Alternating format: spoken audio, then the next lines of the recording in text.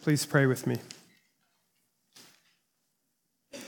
Heavenly Father, I ask this morning that we would see clearly the work of your Son, that we would see the work that we are called into, and we would see the work that he has done and will do for us. Amen. It might surprise you to hear, but the book of Deuteronomy was one of the most important books of the Old Testament at the time of Jesus. It was a book that the Jews spent a great deal of time thinking about, and if you want to understand the Gospels, my encouragement is go study Deuteronomy. It was a book that was in the air at that time.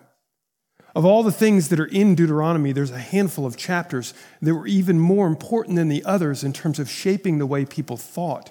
And this passage that we just read is one of those moments, one of those passages from Deuteronomy that shaped the thinking of the people at the time of Jesus.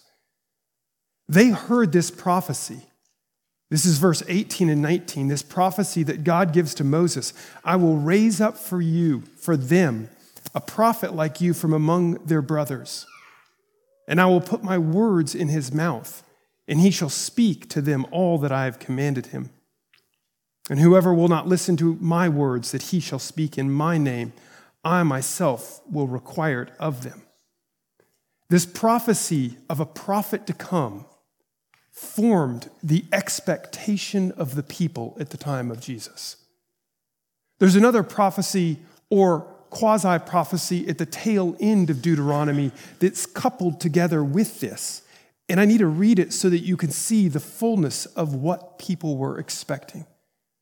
At the tail end of Deuteronomy, it actually says, there has not arisen a prophet since in Israel like Moses. In other words, at the tail end of the book, this prophecy has not come true. And you may say, well, that's not been very long.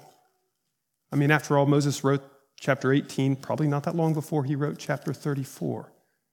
But the tail end of the book was actually written after his death. It is, after all, to describe what happened to your body after your death when you're writing.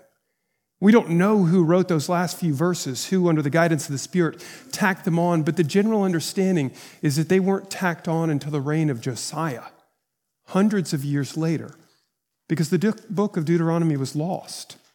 And it was in the reign of Josiah that the book was found in the temple and brought forth. And this prophecy that a prophet will arise like Moses is read, and people are face to face with the fact that this has not come true yet. And so at the tail end of the book, what's written, there has not arisen a prophet since in Israel like Moses, whom the Lord knew face to face. None like him for all the signs and the wonders that the Lord sent him to do in the land of Egypt, to Pharaoh and to all his servants and to all his land.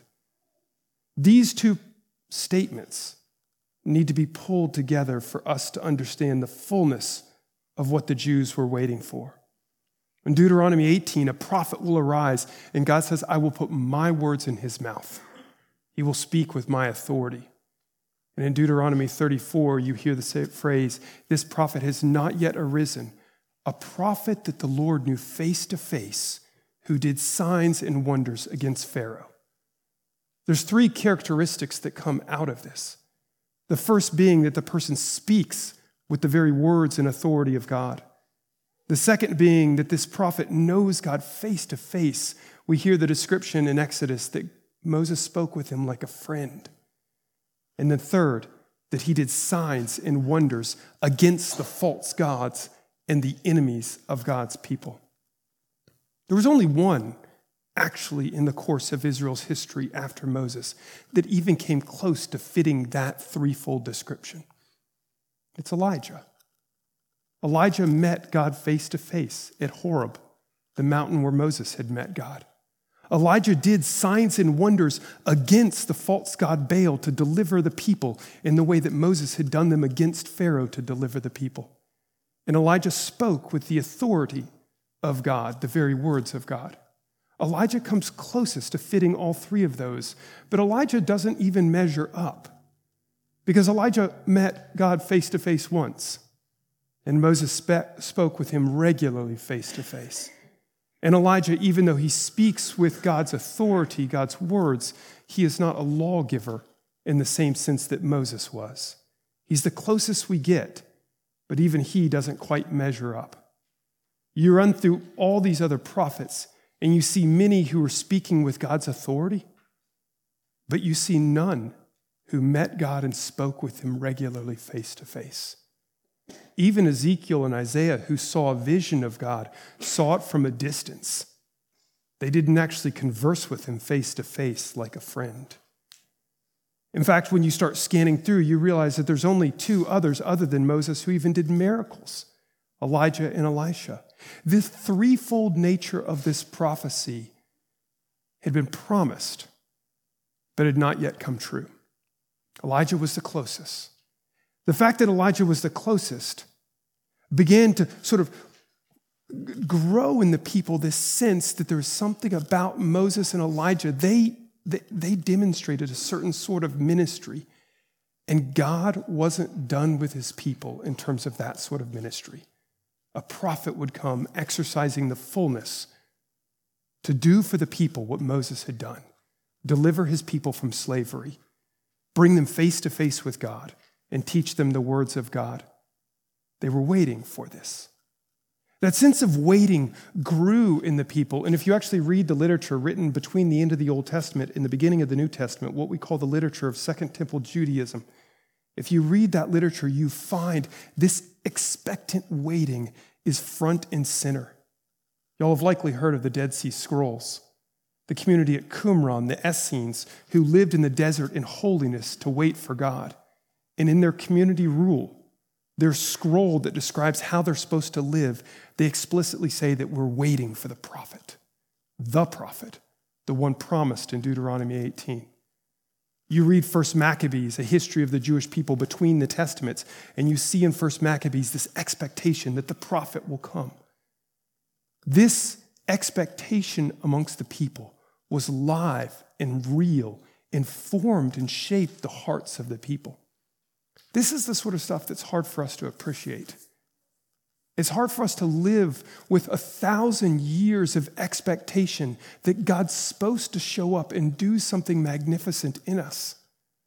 It's hard for us to understand how much people would be looking for signs, wondering when this sort of thing would come true. But it's that sort of expectancy that you see littered all over the Gospels. And it's based on the belief that God would do this, that God would accomplish this prophecy, this promise. And so when John shows up out at the River Jordan, baptizing, proclaiming repentance, the priests and Levites go out to him and they look at him and they say, "Are you the Messiah?" And he says, "No." And they say, "Are you Elijah?" And he says, "No." And at that point you go, wait a minute, why did they ask for Elijah? And remember that Elijah was the closest that one had come to being like Moses.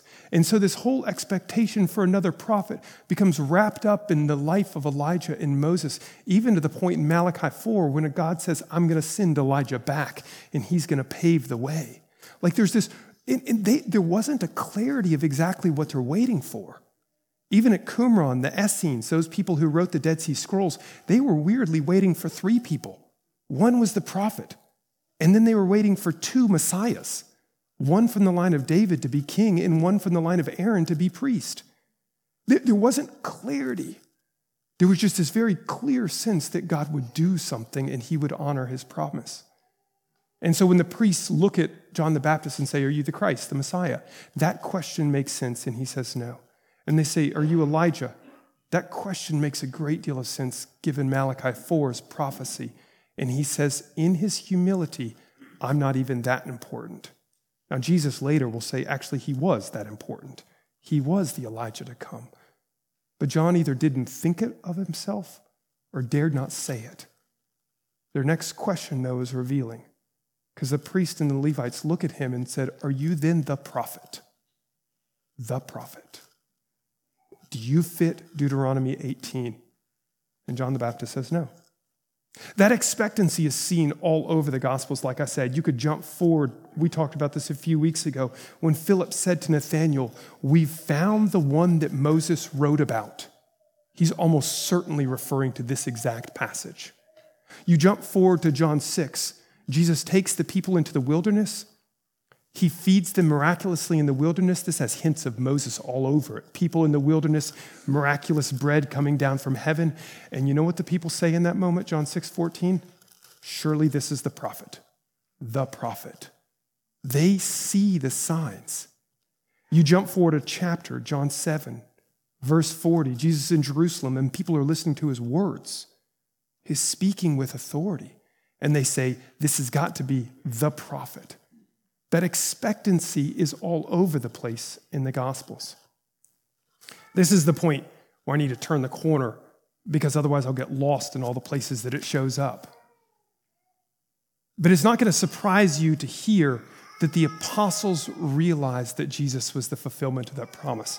You're like, Stephen, I saw that one coming a mile away. The answer is always Jesus. It's not going to surprise you that the apostles, the disciples, the gospel writers understood that Jesus was the fulfillment of this promise. They actually go to great pains in the Gospels to show us this. This prophecy was important to them, and they want their readers to know this is Jesus. Deuteronomy 18, this is Jesus. Matthew's the most explicit. You can't read Matthew if you hold the image of Moses in your mind and not realize that Matthew is trying to make you realize that this is Jesus. Moses wrote 5 books. So Matthew gives us 5 great sermons of Jesus. 5 and 5. He's like the new Moses. Moses fled from a wicked king at his birth who was trying to kill him. Jesus had to do it. Matthew's the only gospel writer to tell us that story. Moses fled from that wicked king by going deep into Egypt, into the very palace. Weirdly, he found safety close to the king. And where does Jesus flee when the wicked king wants to kill him? To Egypt. Matthew's showing us over and over and over. All the things are clear. Jesus is the fulfillment. Moses' great law-giving sermons delivered on the edge of a mountain. And so Jesus' great Sermon on the Mount, Matthew's the one who tells us it was on top of a mountain. All the signs are there. Even preceding that sermon, Moses had to fast for 40 days. And what does Jesus do before the Sermon on the Mount? Goes into the wilderness to fast for 40 days. Matthew is trying to pound us in the head. Jesus is the fulfillment, the prophet like Moses. And yet there's something different. Because when Moses speaks to his people in his great law-giving sermon, he is not giving his own words. He says, this is what God says. This is what you're supposed to do according to God. And yet when you read the Sermon on the Mount, Jesus says over and over and over, you've heard it said, do not commit murder. But I say to you. But I say to you. He makes it very clear in the Sermon on the Mount that his authority is greater, even that of Moses. The gospel writers realized that Jesus was the fulfillment of this promise. And it's why they emphasize these things. It's why they emphasize the authority of Jesus' teaching. I mean, you see it in this passage that we just read in Mark, that people are astonished at his teaching because he's teaching like one with authority. He's not like one of their scribes. The scribes spoke with a derived authority. They were interpreters, not lawgivers. And Jesus is not like that at all. And the gospel writers emphasize over and over his authority in his teaching. It's why the gospel writers emphasize his communion with his Father, the fact that he met with him face to face. If you go just 7 verses after our reading in Mark ends, we hear Jesus going off into the desert to meet God. It sounds an awful lot like Moses, leaving the camp of the Israelites, going out to the tent of meeting to speak to God face to face. The gospel writers emphasize this face-to-face communication, this knowledge that the Son has of the Father, the way that they know each other. It comes to the point where in John, Jesus looks at his disciples and says, if you've seen me, you've seen the Father. There's no separation here. The authority in his teaching. Remember these 3 marks from Deuteronomy? The authority in his teaching, the face-to-face communication with the Father. They're all there. But it's the third of those 3 marks that I actually want to sort of dwell on today. At this point, you may go, you've already dwelled on a whole lot already. How do you have time for more? Don't worry, I can speak fast. The third sign, miraculous deliverance from the forces of evil. miraculous deliverance from the false god. That was Deuteronomy 34, part of the criteria for the prophet. Moses did it. Miracles against the gods of Egypt to set the people free. Elijah did it. Miracles against Baal himself to set the people free from this false worship. And it's in this passage that we see one of many instances in Mark and the other Gospels where there is this miracle of deliverance to set the people free. Jesus is teaching in the synagogue, and a man shows up. It's funny that Mark says he was teaching and people are stunned by his authority, like because he was teaching not like they're scribes. But Mark doesn't even bother to tell us the content of the teaching. He's not worried about that right now. He wants to plunge into the miracle of deliverance because immediately there's a man there and he's bound up by an unclean spirit. He's bound up. And what do we see immediately? A miracle of deliverance. Jesus doing battle with the false gods the way Moses and Elijah did. But it's so much more than Moses, just as his teaching was so much more than Moses. There's this interesting incident in Exodus 8. After the third plague, the gnats, the false magicians of Egypt, they come to Pharaoh and they say, we can't replicate this one. This is the finger of God in our midst. God's power is working through these things. They recognize that behind Moses stands God's power, and the magicians are scared. It's interesting because you jump forward to this deliverance of this man in the synagogue, and the demon also knows who he's dealing with. But in Moses' case, it was just that God's power, his finger stood behind him. The demon looks at Jesus and says, I know who you are. You're the Holy One of Israel. That statement, the Holy One of God, is a statement that in the Old Testament only gets applied to God himself. This is not something you say about another human. There's multiple words in Hebrew for holy and multiple words in Greek, and the ones that the demon chooses are the ones that should only be applied to God. He speaks and says, I know who you are. In other words, he is more than Moses in his deliverance, just as he was more than Moses in his teaching. He is God himself, battling against the forces of evil to set people free. And yet Jesus doesn't want people to know who he is. He shushes the demon. Not allowed to speak. It's a secret. I'm here in disguise. One of the weirdest things. In fact, one of the jokes about Mark is that no one in Mark gets it. Theologians call it the messianic secret of Mark. They love to coin words that we go, huh? Nobody knows who Jesus is. The Messiah is a secret Messiah. In fact, it's not to the very tail end of the book when a centurion, a non-Jew, the Roman who was responsible for overseeing his death, says, surely this was the Son of God. It comes bursting out of the lips of the most unlikely creatures, a demon at the beginning and a centurion at the end. The reality is Jesus doesn't want it declared yet. He's here incognito. He's here in hiding. I find that fascinating. C.S. Lewis said it this way. He said that God had landed in enemy-occupied territory. He says, enemy-occupied territory, that is what this world is. Christianity is the story of how the rightful king has landed. You might say landed in disguise and is calling us all to take part of his great campaign of sabotage. I love that image.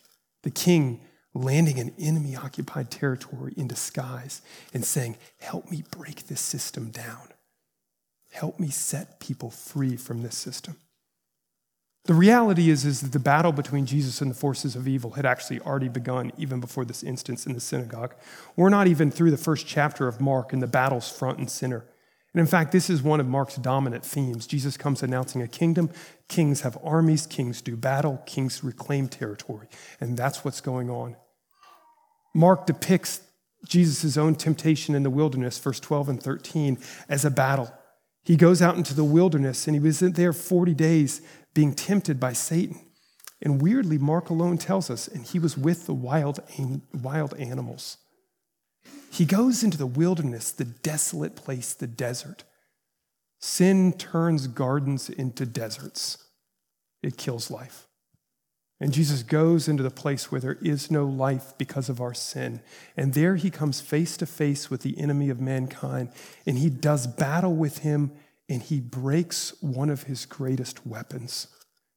He breaks the weapon of temptation itself. This is the point when you should start to conjure up in your mind images from Lord of the Rings and Narnia, because we see a king going out to face the great foe, and he's going to take down the weapons he uses against mankind one by one. And so he goes out into the desert and he breaks the power of temptation, one of the greatest powers that Satan wields against us, and he breaks it. In that desolate place caused by our own sin, he renders that power of Satan worthless. And what immediately starts happening? Creation starts coming back to life. Wild beasts that were meant to be with us, playing with us. Wild beasts that through all the prophets, whenever there's a picture of the new kingdom, we discover they're not so wild anymore. Children playing with snakes and lions and lambs lying down together. And what happens when Jesus breaks the power of temptation? Creation starts to come back to the way that it's supposed to be. Lions and scorpions playing around him. Snakes crawling over his shoulders. And most of y'all go, oh. But the point is that creation's coming back to what it's supposed to be as he takes the battle to the enemy. At the front end of his ministry, he takes the battle and breaks the power of temptation. At the tail end on the cross, he takes the battle and he breaks the power of death itself. We read later that ultimately Satan himself will be destroyed. One by one, his forces are being broken. Temptation at the beginning, death at the end.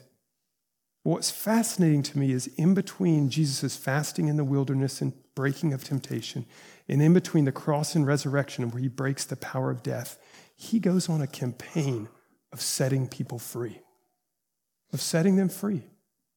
This reminds me so much of the way C.S. Lewis depicts Aslan.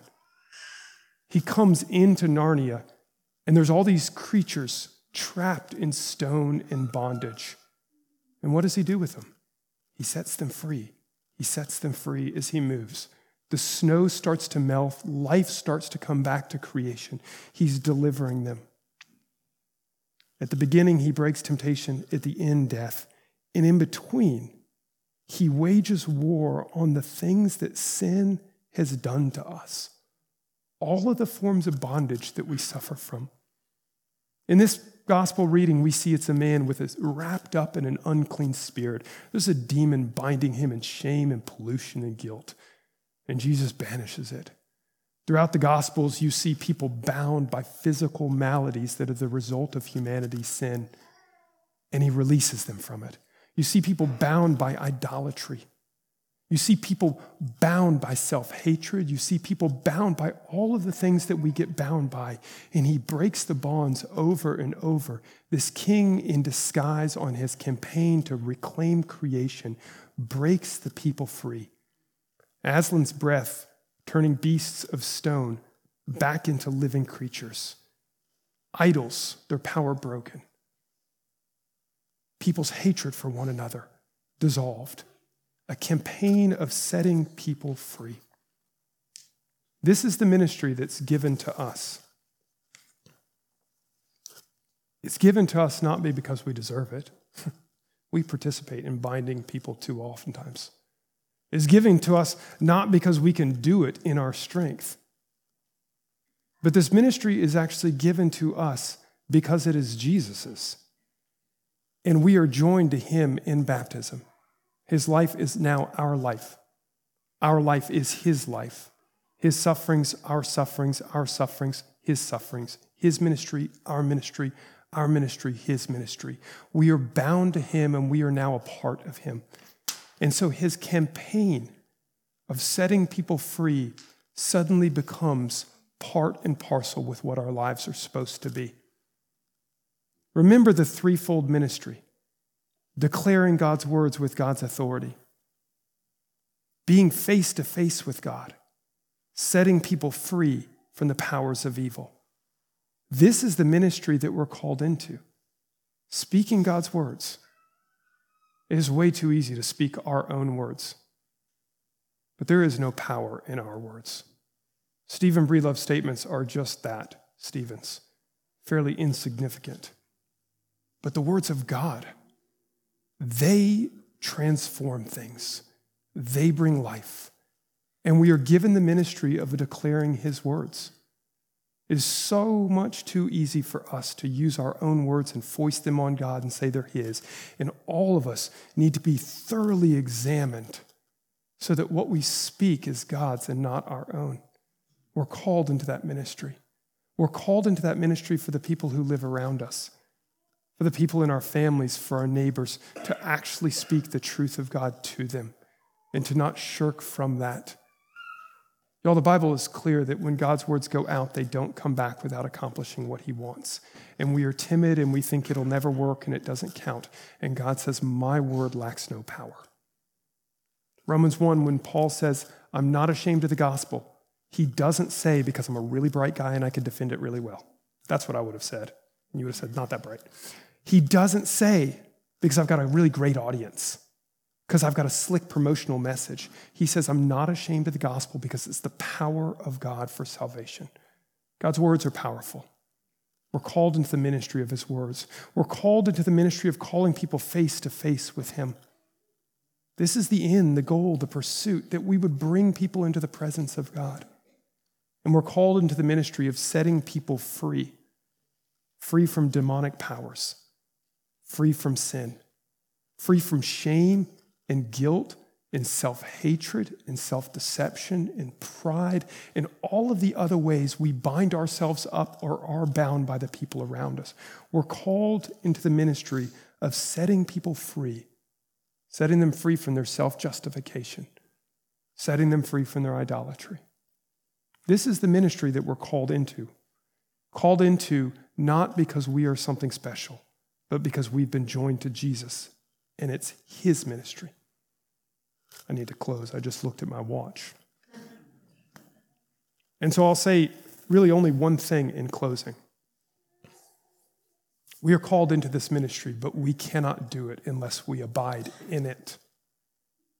We cannot offer others the word of God unless we abide in the word of God.